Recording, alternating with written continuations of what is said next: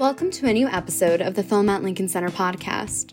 This week we're featuring a special archival Q&A from the 48th New York Film Festival in 2010 on Meek's Cutoff with director Kelly Reichardt and moderated by Melissa Anderson.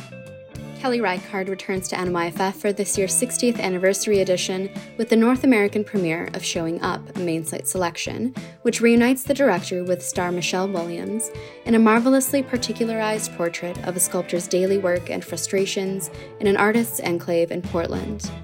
Tickets to NYFF 60, which takes place September 30th to October 16th, are now on sale. Don't miss screenings of Showing Up on October 5th and 6th, followed by Q&As with Reichardt. Get tickets at filmlink.org/NYFF. I would like to start out by asking about, it's easy. It's easy to get lost in these nice leather couches, chairs. One of the really remarkable aspects of your work is that you pay such close attention to regional detail. And although your last 3 films have been set in the Pacific Northwest, your first film, River of Grass, takes place in Florida, where you grew up. Could you talk a little bit about what aspects of each region you've hoped to convey?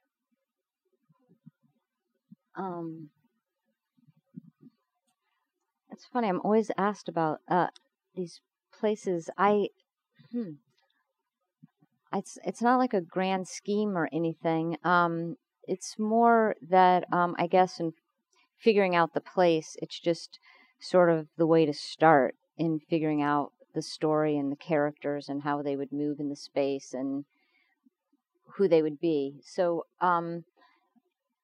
it's more, I guess, that I first figure out what I would do with the space and then start bringing the story into it. I start location scouting when we're first making drafts of the story of what we're going to write about, and then bring John Raymond photos from places, and or he knows places because he's in the last films. He's an Oregonian and he knows the specifics of the land. So we'll take some trips, or one of my producers and I for Meek's Cutoff went and camped out where the actual story took place, and it's just a way to start. And so everything sort of starts with location scouting even before we're starting to write, and so it kind of builds from there.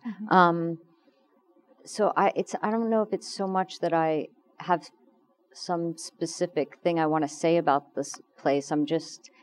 It's one of the fun things to figure a place out, and then it just sort of integrates itself. And you mentioned John Raymond just a minute ago. How did your collaboration with him begin? He co-wrote Old Joy and Wendy and Lucy with you, and is credited as sole screenwriter for Meek's Cutoff. It's been different every time. I met him because I had read his novel, The Half-Life, which I completely loved, and he was a friend of Todd Haynes, who has executive produced all these films. And after I read The Half-Life, I was just driving cross country, and I asked him if he had any short stories. And Old Joy had been something he had written to come out in a collection of photos for Justine Kurland. And I asked him if I could adapt it into a screenplay, and he was like, sure. So I went off and did that. And then with Wendy and Lucy, we came up with an outline together, and he started writing the short story, and then I started writing the script, and we were sort of just trading information back and forth. And if we come to a head, he keeps what he wants in the story, and I keep what I want in the screenplay. But he's definitely the one coming up with the voices and themes and structure. I'll work with the structure, but the voices are really start with him. And then on Meek's Cutoff, he had just finished a second novel, and he had just finished a book of shorts called Livability that came out last year. And he was just burnt on the short story. And so he just dove into writing the script, which was kind of harder for me, just because usually where I start is taking apart the story, and just a way to get started and get your head into it. And so it was a little trickier to approach something that already told you where scenes were starting and ending, and as opposed to just coming to that by myself. But then as I started scouting more and more in the places, figuring out the places where we would actually shoot, that sort of became where I could sort of, just do the last drafts before we shoot myself to work them in, take what he's written and work it into what's actually going to happen. Because he's a really poetic writer, and he's very just, like one day rolls into the next, and which is what I love about it. But when you go to shoot, you can't, you have to decide. And, the idea, it's really like the idea that John has of just like, you're in the desert and you're walking the desert and you're surprised by, the immigrants are surprised by something. And then when I'm actually in the desert and I say, well, I'm, can see, into next week from where I'm standing, you can't really be surprised in the desert, then that all sort of starts to have to, I always say I like take the poetry out of his scripts because I just have to make it concrete. But all those things that are in his writing are ultimately what I want the film to come back to, because it's what's so, he just writes about space in such a great way, in sense of time in a way that's so beautiful. I mean, I don't know, I'm obviously attracted to his writing, and so I don't know, it's been different for us every time, and we just find our way depending on what's going on in our lives at that moment. And I should just say also, like when I'm cutting and he hasn't been there all through production, it's really great to be able to show him rough cuts and get notes from him, because he hasn't lived through all that we've been through, and he's like a good set of eyes for that. So the collaboration really sort of goes on. Well, I'm curious to know more about your editing process, because you have worked as editor for your last 3 features. How do you work as an editor? Slowly. But I don't know. I cut my first film with Larry Fessenden, and he really taught me a lot. He taught me really everything about editing. And I had this rule, sort of no cut can happen unless I'm in the room. I want to know. And I realized, like, wow, it's really through cutting, you just figure out everything you would do when you're shooting. Like, oh. And so over the course of making my short films, I figured out, I just started practicing editing. And then by the time I made Old Joy, it's just too frustrating. I'm too, do this, not do that. It's just like, it doesn't really work to work with someone. I just want to sort of, after having been through production, it's very nice just to get the film back to yourself and close the door and be in a room by yourself with it and be able to go like, okay, what just happened? Where's my film? And so I sort of start, I always think of it, like I tell my students, I always feel like it's like I dragged a big log into the living room and I'm just going to whittle away until I find my movie in there. And so it's pretty private, nice. And there's never, these films are made for so little money. There's no rush, so it can take its time. And then been showing stuff and seeing stuff with the same sort of handful of friends for the last 20 years now, where we give each other notes, and that's really helpful and great. And Another important collaborator for you on your past 2 films is Michelle Williams, who's in Meek's Cutoff and in Wendy and Lucy. Can you talk about the director-actor relationship that the 2 of you have formed? Yeah, well, it was very different on Meek's Cutoff than it was. Wendy and Lucy, it was just the 2 of us. We started shooting, it's like she got there and we started shooting, as is always the case, because I never really have anyone long enough to have a real rehearsal period.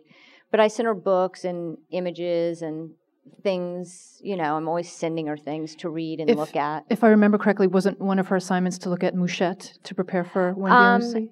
She saw part of Mouchette. It was really, for some reason, the Apu trilogy was, I can't remember exactly why, but I remember her watching that. And she'd never seen any Bresson at all. And Mouchette was playing up at Symphony Space. And I think she watched, I remember her watching Bleak Moments. And but then I give her things to read, and she likes anything, She just wants a lot of stuff. Like, give me a lot of stuff. Pictures, books, anything that's Marilyn Robinson, anything that's relevant, she wants. And then when we meet, it's time to start shooting. And one thing I think that was true in both cases, Michelle's a very cautious actor, and she likes to. We start working, and I feel like we're both finding the character. Like, I'm going through that adjustment of, what's been in your imagination, which changes every day. To like, here's someone saying the words, this is it, this is what it, and I feel like it takes us both a while to figure out who the character is, and we're figuring it out as we go. And then there's that day where we're just like, oh yeah, okay, phew, there she is, and there's this feeling of relief. And but it's funny, when I'm cutting, I can't tell where that moment is exactly. And so I don't know, there's always this conversation that acting to me is just such a completely mysterious thing. It's not like, I don't, what actors do, why anyone would do it. I just don't have any bone in my body that would ever let myself be so out of control and in someone else's hands. I have no idea what they're thinking. But I do think that there's, they're doing their thing, and I do think that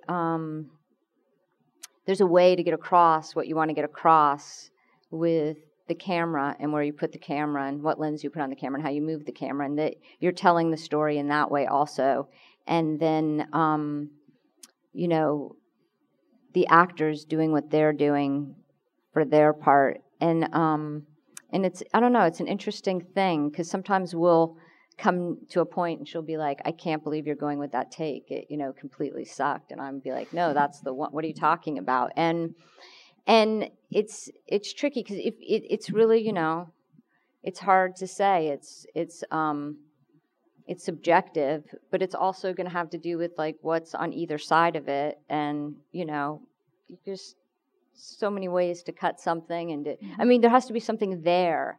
And there's always something there with Michelle for me, So I feel like there's a lot of options with her. And the main thing about Michelle is she's just so game to do stuff. And so anything physical, she's going to get to learn to fire a gun, a musket from 1845. She's in, or hop a train. You got her. She just wants to performer. She wants to do some. She just there's a scene in Meek's Cutoff where she's in a wagon and she's throwing furniture out of the wagon.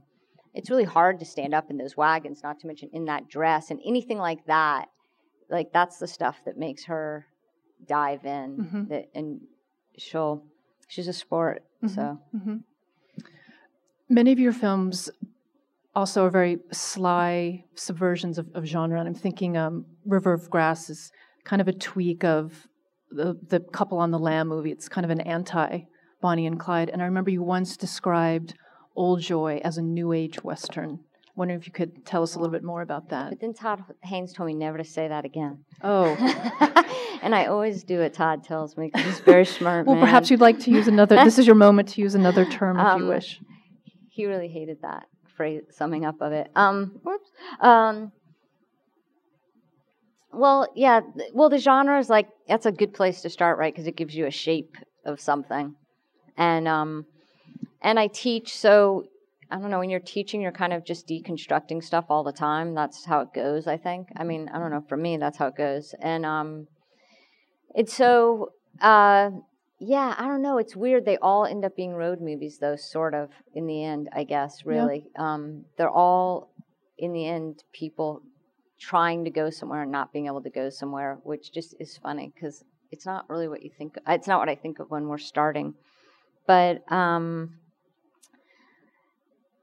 with Old Joy, with River of Grass, I feel like in that one, it's the starkest, and I I love a genre and I love a cliche, but it's the balancing act of being the cliche and being on the safe side of it. And I can't watch River of Grass, but when I know that I'm not on the safe side of it enough of the time in that film. What do you mean by that? I'm the cliche more than I meant to be, I would say. I was young. I remember after I made that movie, Film Forum was doing like a summer of 70s films, and they showed like 82 films from 1970 to 1979, of which I went to all of them and never even bought the membership pass, which was each day just figuring out how to pay to get into Film Forum. But I just remember seeing Badlands again and really almost having to crawl out of the theater just thinking like, oh my God, like, just my references were so bare and not, and so substandard. I don't know. A lot pains me about that film, but again, it was my first movie. It was my first narrative film. It's a very impressive debut. You're being much too hard on yourself. Oh. So, should I bring up the New Age Western term again? Should we just... New Age. I don't even know exactly what I meant, but I can't remember. Yeah, I don't know. It's weird to live through them, and I sort of feel like it's also not completely my job, unless it's your job. Like just to sum up my own films, you know what I mean? Understood. And it's like hard to put them back in the box, even if you started Sure. somewhere with this idea of. I don't know what that movie is exactly. I'm not sure. Well, then let's talk about Meek's Cutoff. Okay. Which is, you're working much more specifically within the template of the Western. But I avoided that. I didn't use the word Western until I showed the film for the first time. Right. And that word was thrust upon me. I really tried to avoid it. And it's hard to avoid, obviously. But I tried to avoid it when we were making the film just to keep from getting boxed in. And also just, from the perspective of some of the actors who have been around longer and have been in a ton of movies, when you say Western, they are expecting you to go about it in a certain way, Mm-hmm. And, if you drag people out to the desert for way under their rate and they have all the dialogue in the movie, they're not expecting that you're going to set the camera up way over there from someone else's and be on the listener the whole time. That's not really what they have in mind if you say Western. So I just felt truly trapped by the idea of like Western, but it's a Western. I guess we can say you're that really now. certainly expanding the definition of the genre. Well, it's such a male genre to begin with, Yeah. so it's like, how do you get into it in the first place? It's so, everything about it is sort of not exactly what comes naturally to me. As far, it's about really heightened moments of action and heroic largesse and things that aren't really just not my thing, and it's really about mostly male confrontation kind of. So those aren't really any of the things we took on. So I thought of it more as I was, I was thinking, obviously this is not a fair reference because this film's like, of great importance. But, it was like Nanook of the North for me more than, not that it was that, but just that was the way I wanted to think of it more than like the Western, you know. No, that's a fascinating comparison because one of the many, the way that you leave your mark or you expand the idea of the Western is you really focus on, in a very detailed way, the arduousness of the domestic chores that people would have to do to survive. Like, how do you gather firewood and how do you make biscuits and stew and what time do you have to get up? And it's very similar to, I guess, is Nyla the name of Nanook's wife, how she has to chew the snowshoes to soften them up? Yeah. Can you talk more about, again, you're such a specific and detailed filmmaker. was there a lot of research involved in the historical and period specifics in Meek's Cutoff? It was. I felt like I was in 6th grade. I was such a bad student, but it was like American history, the pioneer. I mean, I don't know. I didn't know so much about it, but it was really fun to research. It was really, really, really interesting, and just I was just saying in the Q&A half an hour ago. Sorry if you were there. Just the diaries from the time were so expansive at the beginning of the journey, and just the way people talked about landscape and what they were going to, and heaven on earth, and their dreams and their ambitions, and the other families, and as the journey goes on, like the writing just gets narrowed down to like lists, which were just like Rocky Road, crossed river 4 times, bad grass.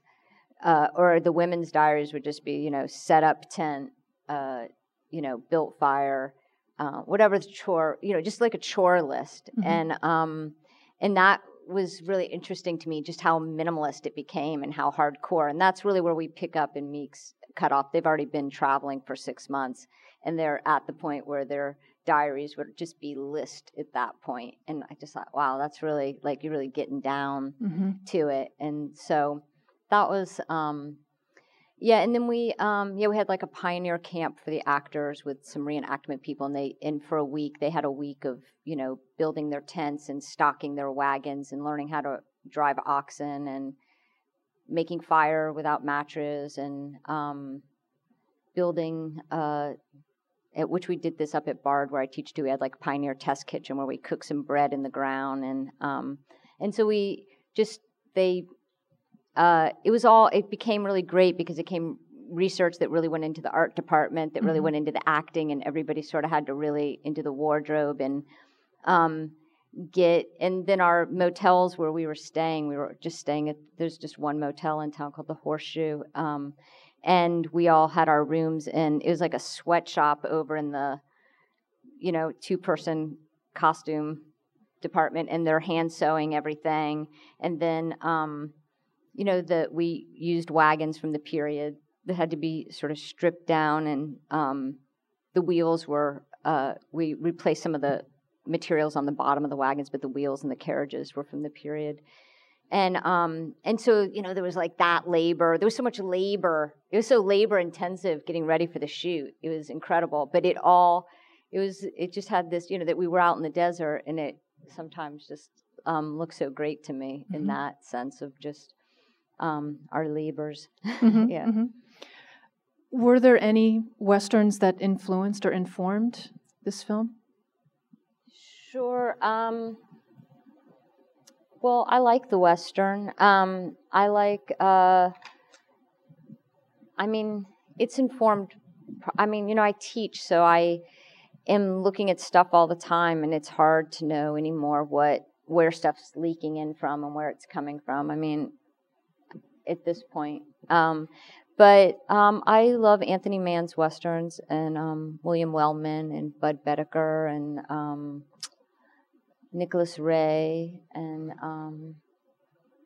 I've never seen the Ida Lupino. I know she did Westerns for TV, and I haven't seen those, but I'd be curious to. I'd be just so curious to see what those are.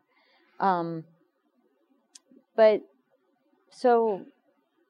Sure, I like a Western. Yeah. There could be parts of stuff too you really like, and it's just some Western stuff is so hokey. I love McCabe and Mrs. Miller is maybe an all-time favorite film. Hired Hand, Ride in the Whirlwind, anything with Warren Oates, probably, But anything with Barbara Stanwyck wearing denim and kerchiefs. Yes. Yes.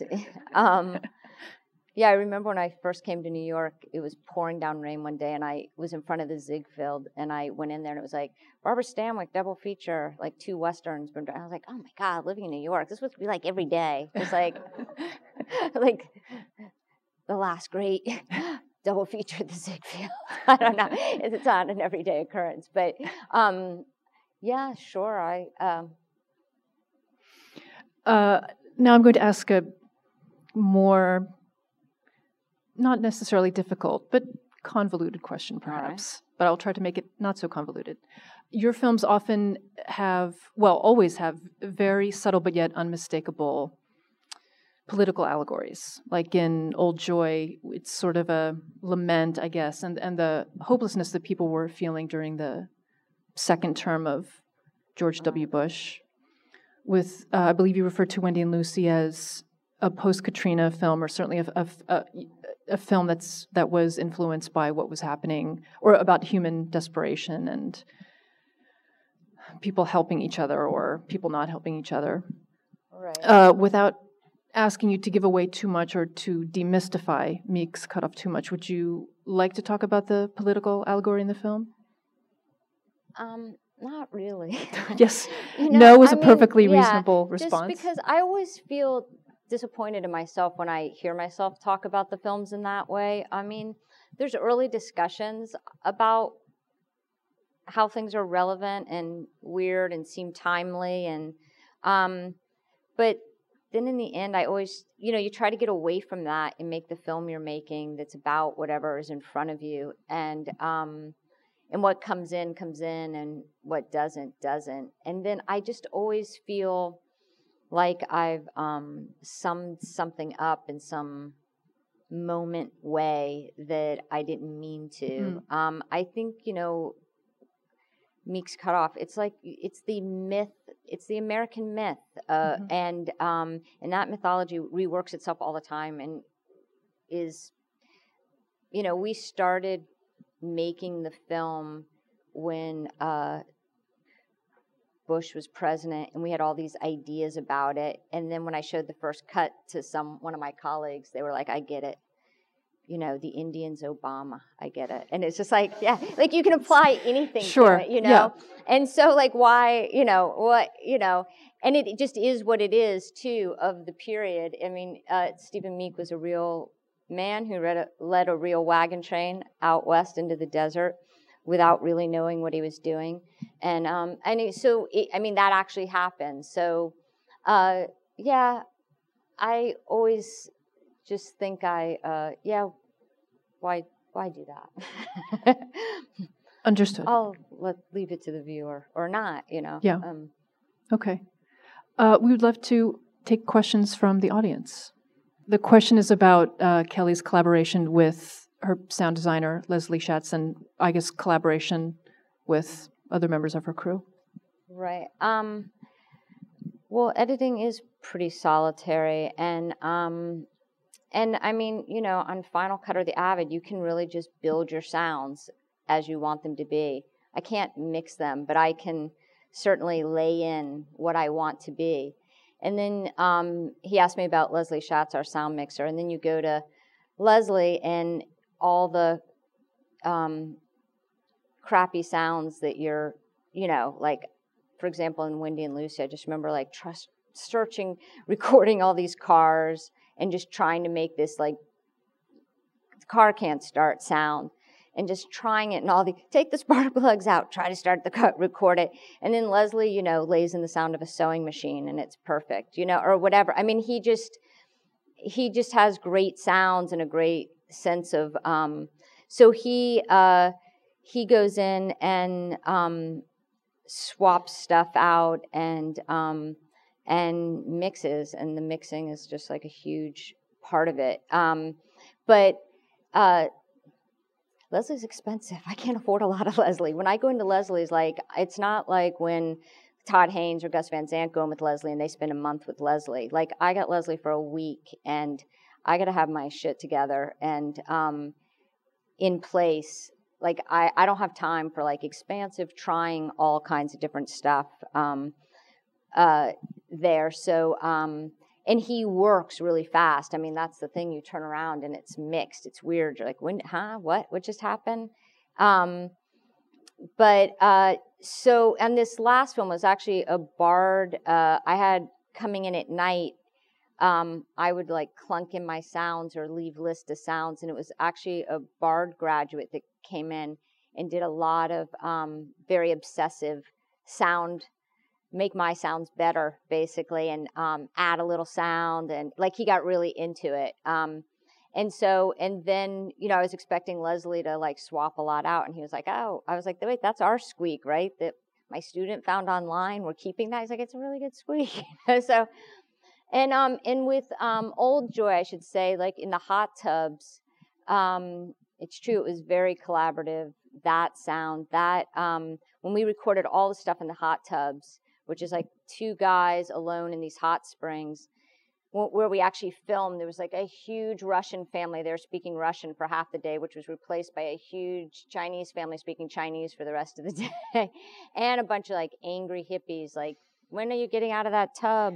And so there was not a quiet place. And Eric Offen and his partner, who run Tandem Sound on 14th Street, they went out to their parents' house in Jersey and put these huge rocks in the bottom of their parents' pool and got up on, and then built this rock formation, and then got up on their parents' roof and recorded themselves throwing buckets of water onto the rocks into the swimming pool in Jersey.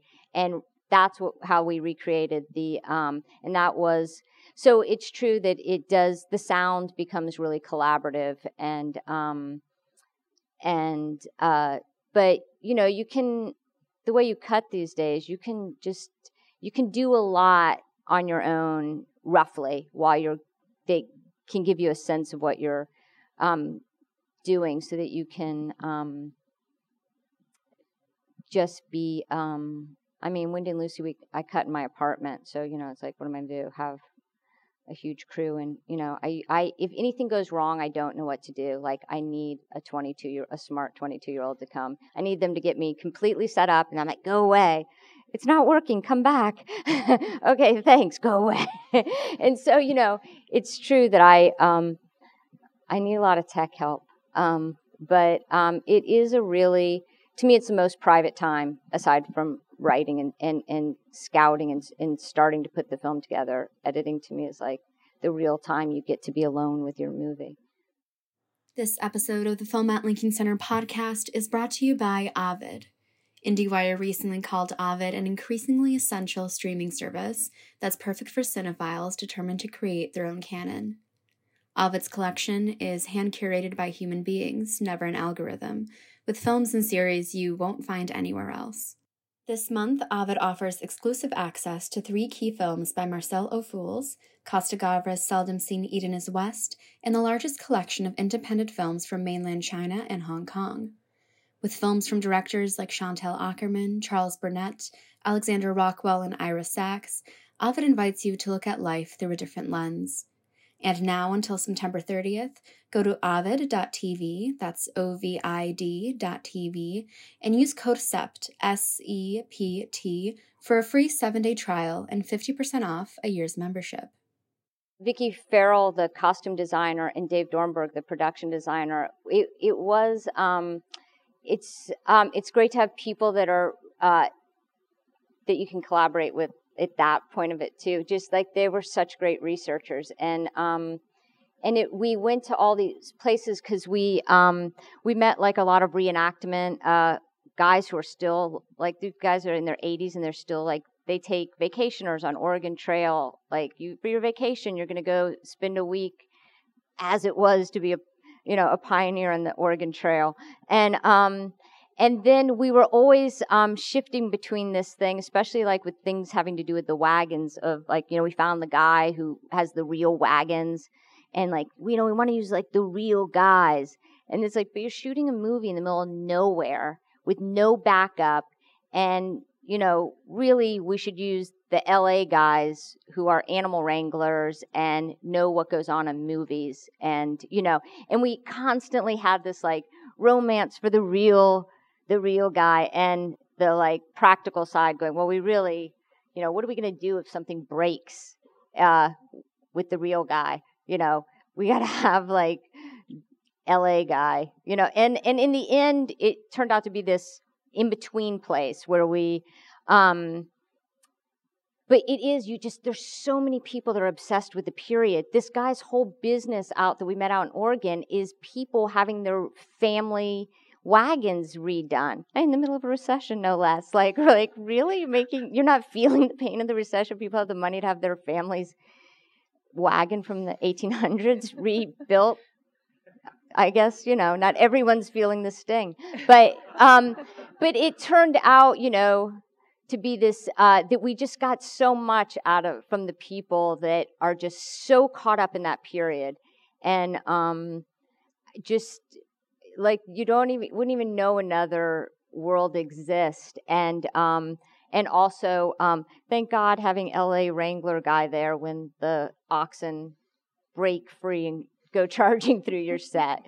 Like this in-between place that we were always trying to balance. But, the best part of making a film is researching it. It really is. It's just the most fun thing, the scouting and the researching. It really is like the great, whatever anybody, to me, that's where the rewards are in that time. Everything is still possible. And you're just like getting all this information together, and it's so exciting, and you're figuring it out, and you're seeing new places, and you're learning about stuff you couldn't learn about otherwise, because I just am a bad student, and it's, that's really the fun part. Other questions? Jim?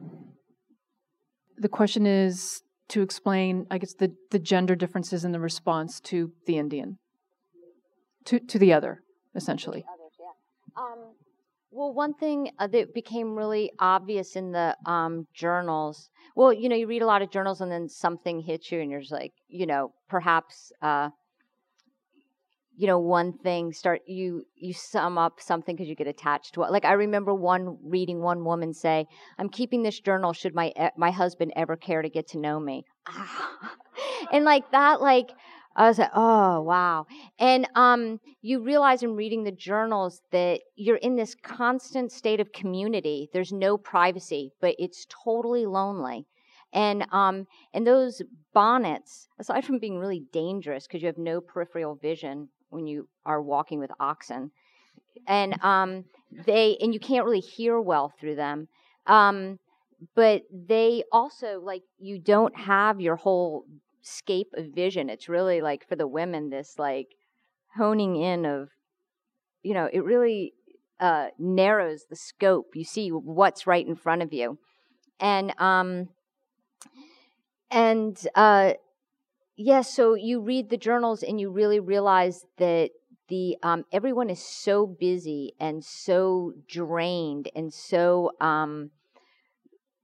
at the point we catch up with them on the journey, it just seemed like every word that came out of their mouth, I just really try to like constantly talk the actors out of, can we just take that line away? Because just like, I just don't even think they could even say it. Like, who cares? Like, it's just like, they can't even, so sick of each other, right? Like, just who could even talk? But the friendship you realize the friendship and the love it becomes with the women. And that's how they're really making it, is because the women are forging these friendships with each other. And I did want that to come through because that seemed throughout while so much of the men's writing is there's second guessing in politics and who's, they like set out in these big groups and they make laws for each other, and they set like a captain, who's the captain of the wagon train and who's going to be the pilot. And they set out, the men go and they agree on the laws of the trip. And then as they get further along, they start breaking off into smaller and smaller groups. Correct me if I'm wrong, from what I understand. Just because, just walking behind, the dust, I think the trail was something like 10 miles long by 1850 because nobody wants to be in the back. They say like, devil take the hindmost. And so, and also there just aren't the resources when they get to camp. There's not enough grass or water. And then you're waiting. Someone's wagon's always broken and you're waiting for the Joneses so the groups became smaller and smaller as they went out west. And I think, there's a real difference there.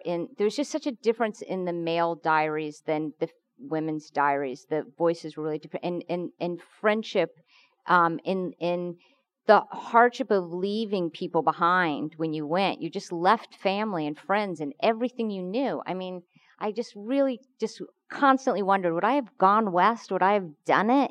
I mean, home would seem so unsatisfying if you just saw a bunch of people going, right? Like, look at them, where are they going? And then, but yet going, you just to go into the unknown, I'm not, like, you really, I think religion is a big part of it, this thing that would drive you to this heaven on earth at the other coast, but just that thing, how you could survive losing children, losing loved ones along the way, leaving everyone behind, I think that comes through in the women's diaries are just this deep friendships that evolved. And so, and on just being on the outskirts of the activity all the time of, when things are being decided, and getting your moment to wield your power in the privacy of your tent with your husband, or finding out the information through your friend. Did your friend's husband say anything? Did you hear anything? Like,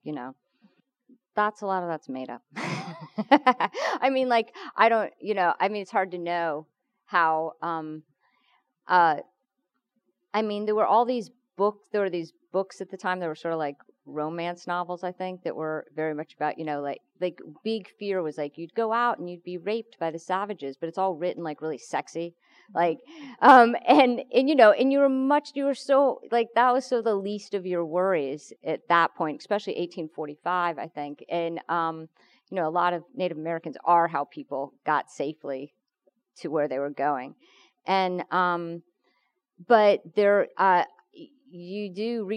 is definitely suspicion and racism, and I mean, we're a racist country. It was racist, and just, just otherness and fear of otherness. You can imagine those clothes, everyone's so sewn up all the time. The pajamas are so sewn up, like there's so much clothing, and then it must be so odd to come across someone so naked and bareback and, right?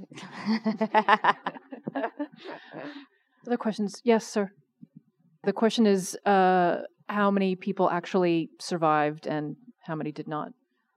It's impossible to clarify because everyone's account is so different. But the party didn't stay together. The Tetherow party was a true party that was a break-off of the other parties. But, our story is such a hodgepodge of diaries and made-up things. In the Meek story, it's, nothing to be followed. But in the true Meek story, some people write that 23 people died, and then when this missionary Black Moses finally found them and brought them food, that another 50 people died from they ate so quickly and so much food that they didn't make it after that. But the number varies no matter what you're reading. And as I said in the Q&A, if you read Stephen Meek's account, everybody made it through just fine. So it really is hard to know. I think, people were traveling so far apart and in different cliques, there was just different information, I guess. The area where we shot, there are 3 graves of 3 little girls out there where we were. But I don't really know the absolute real number. About the editing taking shape.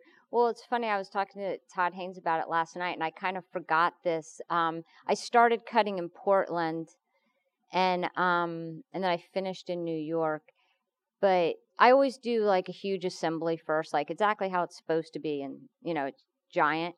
And then I got really freaked out, and I cut just a ton of stuff out. And then it was weird, a thing of like, instead of whittling away, of putting stuff back in slowly as I went, which was an odd way at it. But I had never really worked with 9 performers before, and that was really, it was just so fun cutting scenes with, just trying to figure out a scene like at the petroglyph camp where there's 9 of them and they're scampering all around, and just certain discoveries in those moments that are different from how I would teach, where I would try to figure out all the eye lines of the 9 people, and then you start cutting and you go like, oh, it's a gang. There are no eye lines. It doesn't matter. Phew, I can just cut this however I want.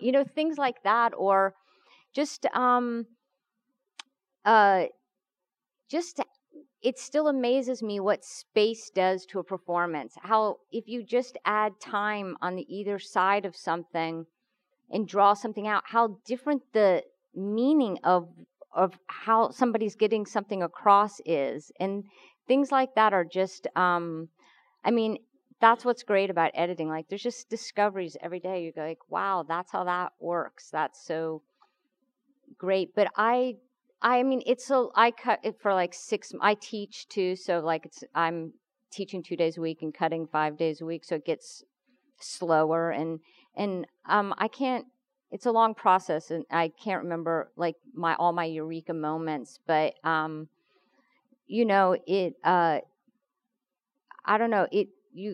That is the thing of it, is that you're like discovering little things and how you can manipulate them and how you can a performance that maybe in the beginning you just didn't know how it would the whole time we were shooting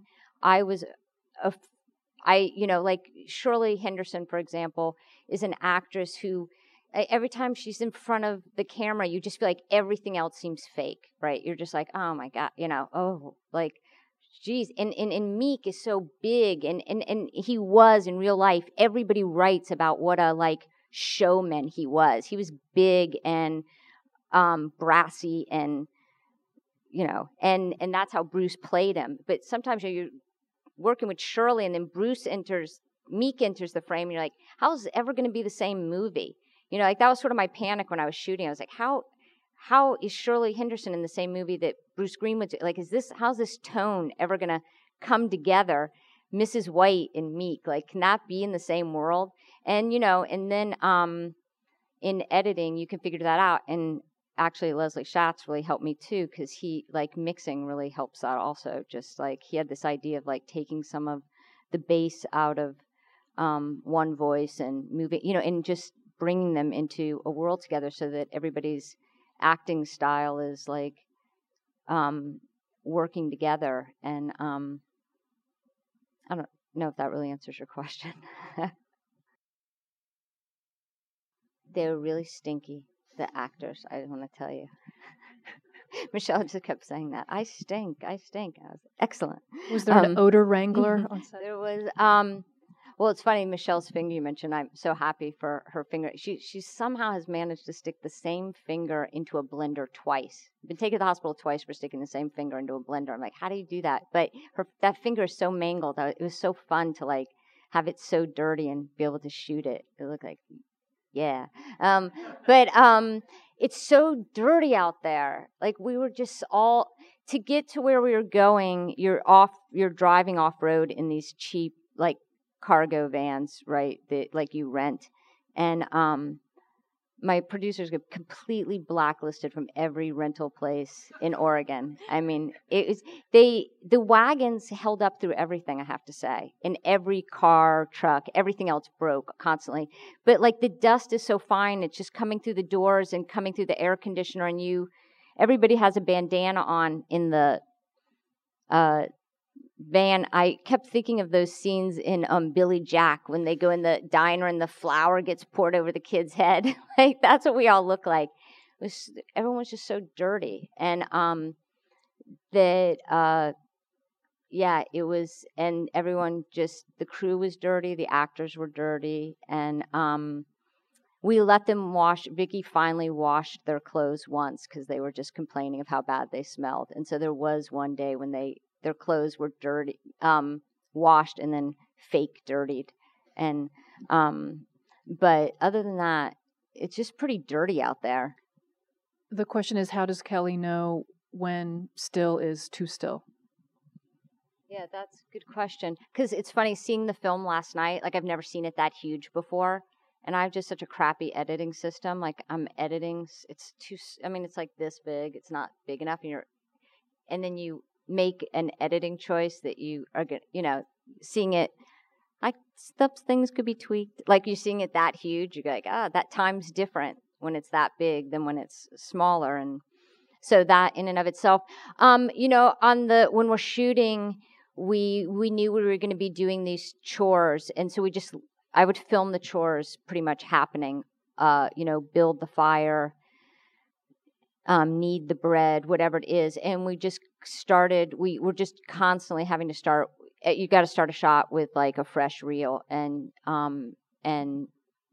you have all these short ends that you're trying to get to, but that we can never get to because there's just the shots. I don't do a lot of takes, but the shots are long, and so that I can decide later how still is too still, you know, and but I guess that's kind of the experiment part of it, is this idea of if you take something like the Western that's based on action and you apply like a Chantal Akerman approach to it of expanding real moments, could that expansion of time somehow equal action again in the way that instead of like, boom, a gunshot, you know, would work? Could you somehow get tension in this expanse of a moment instead of the expanse sort of just, usually, I mean, silence is usually setting you up for action or taking you down from action. And could it sort of work the other way where the still moment is, like I'm thinking right now of that, what's the O'Fools film, with James Mason The Reckless Moment? The Reckless Moment, where the whole soundtrack is just, she's like the 50s housewife, and the whole soundtrack is like the nagging kids and mom, blah, blah, blah. Hello, Mrs. Wilson, the town, everybody's friendly and talking, and then, and music. And then she sees the dead body on the beach, and it just becomes silence, and it's just the wind. And then she ditching the dead body, and it's just the wind and a little bit of wave sound and a little putt-putt motor. And the whole time she's ditching the body, it just goes quiet, and like everything stops. And just a woman and a body in a boat in the wind. And then she gets back home, and the mundane of her life starts, and all the noise and the action starts again. But it's like a reverse of that moment. Instead of being the heightened moment, is like dumping a body is the most peaceful moment in her life. Like, finally, I'm away from the kids. I got to go dump this body, you know. And that works in this other way, you know. And so that was sort of the experimental thing of trying to, use silence in a setup that's usually about confrontation and more make it just about, you know, trance and monotony without, making the audience fall asleep, I guess. The question is, how does Kelly approach having a character who speaks a language that the characters don't understand and that most of the audience won't understand?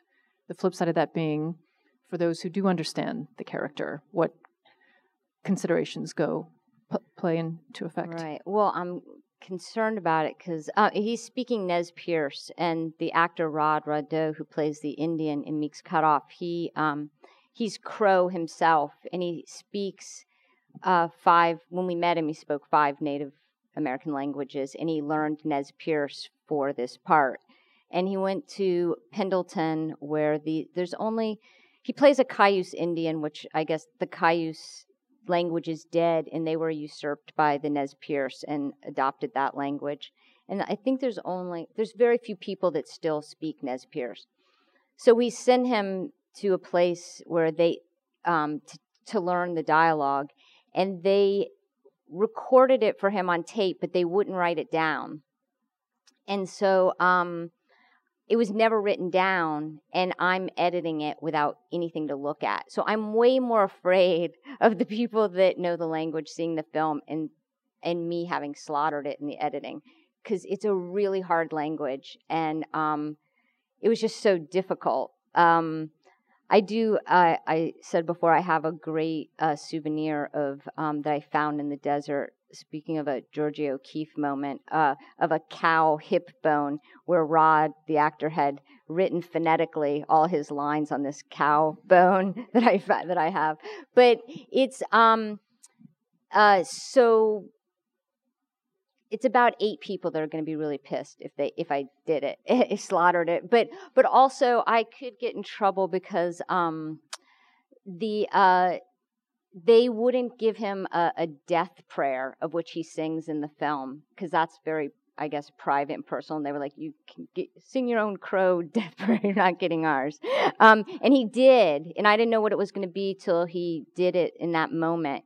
So that's probably a little, I don't know, funky to some people for sure. But the idea was that the audience would always be in the perspective of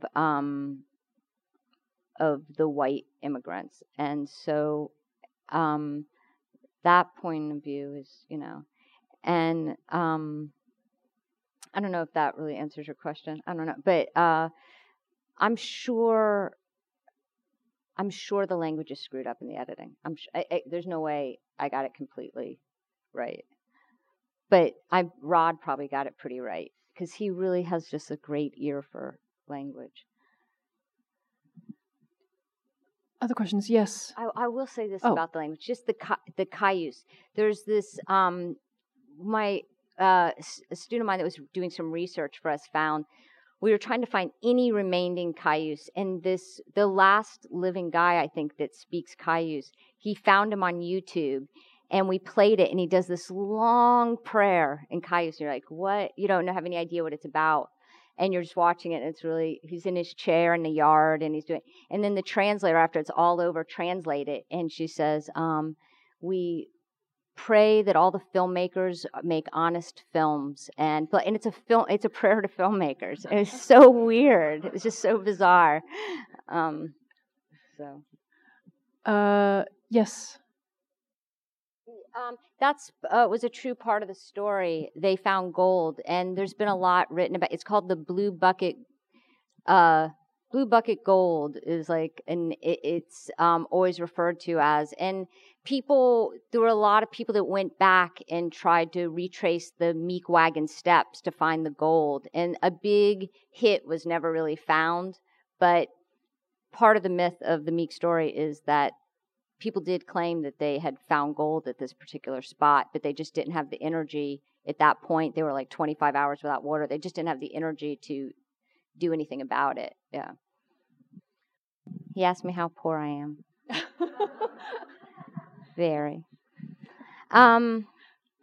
Well, we always say, like, we took less money than we could have possibly taken for this movie because we are,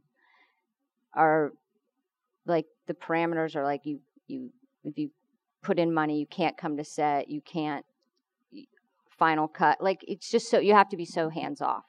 That's not very appealing to most people. And so we've made these films for really small amounts of money. I would say on this one, we stretched ourselves further than, I mean, it was nutty, right? I mean, like, it was, well, I mean, if you stayed in a motel and you had what you had, whether you were doing craft service or whether you were the star of the movie, you got everyone. It was a very level playing field, and which is interesting in film. But it is, I mean, I don't really have a foot in the commercial world. I teach for a living, and we always say, like, that we just try to think of it like we're going off to do it with our friends, to do an art project. And we want to have room to fail, and we want to have room to have it not work out and not have anybody's life be over or career be over, anything like that. And I don't really know how, I've never made money off film at all. I got paid for the first time ever on this film, and I made minimum wage for the first time for shooting. I mean, I don't know how you get money and keep complete hands off. I don't know how you do that. On the other hand, I'm no spring chicken. It gets harder. It's harder. It's physically hard, and it's hard to keep putting people through it. I mean, like, everyone's game once, but not everyone's game once, but some people are. But like, it's hard. I don't know. The thing that I find the most challenging about it, actually, is that when you're shooting, there's no money for anything. You got to watch every foot of film you're shooting. And so you have to be careful. But, like, you can't, the sun sets early, you don't make your day, you can't make it up. You just can't have it. There's just not enough time. There's no bending. There's no money. You're going to edit in the shittiest editing room or in your apartment. There's nothing, no frills. But then, like, later, there seems to be, like, more wiggle room for, like, I don't know, there's things, like, I don't know, it's too complicated to get into. Just, like, getting your actors to a festival the way they need to get there, or, because now you're back in real life. Or, like, feeding your, a party after your film screens at New York Film Festival. Like, I'm just like, I'm so cheap now. I'm just like, where's that? Who's, like, everyone's got their celebratory plate of food. I'm like, who's paying for that? Where's that money coming from? God damn it. Like, I can't, like, separate it. I'm like, I am just like, what? Where'd we get this hotel room now? Huh? How's this possible? Like, where was this cash when I was in the desert, and needed the rattlesnake kit that we couldn't afford to save a life? Like, that is the hardest thing for me to get my head around, that it takes one certain amount of money to get a film out that is a different playing field than the amount of money you have when you're making a film. And it's complicated, but that, I don't know. I don't even know what I'm saying. It's complicated. I don't know. I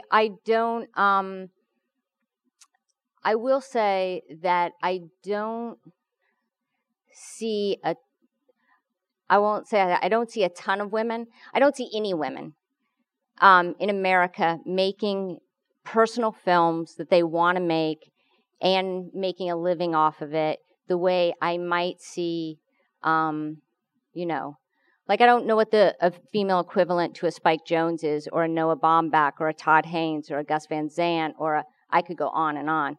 Love those guys. I don't know what the female equivalent is for that. And, but fortunately, I like my teaching gig, so that's nice, right? And I really think it takes a different skill set than I actually have to work inside the industry. Like, I learned kind of young that I just don't really have those talents, personality-wise. And so my little group that I'm making my films with does not provide any financial security, but it is a safe little way to go out and make a movie and have complete as much creative control as you can afford, which isn't complete creative control, obviously, but as much as you can afford. And I will also say that I won't say this I think my producers aren't here, so I'll say this, that I think mostly in some weird way, no, it's shooting myself in the foot to say this. I usually say, like, my limits have worked for me to some degree aesthetically. Like, a lot of filmmakers just wouldn't work for their aesthetic to have the limits that I've had. But I'm not tired, I'll tell you that. And whatever, I would like a nice plushy bathrobe and slippers sometimes. In the big room, in the, whatever. It's, I feel lucky to have made these films. And I teach up at Bard, and I feel lucky to have that gig. So, but I'm not opposed to getting paid for making a movie at some point. before I hit 50. Yes, Oscilloscope, who put out Wendy and Lucy, is going to put the movie out in, I think not till next spring, but yeah, it's very nice. I think maybe May or June. I don't really know what the plan is. We just sold the movie, and yeah, and we have some distributors around the world, which is nice. Yeah, I think it'll make its little way out, which will be great. So I'm happy you all saw it now, and I really appreciate you coming, and thanks a lot. And thank you. Thank you, Kelly, for your fantastic film, for being here.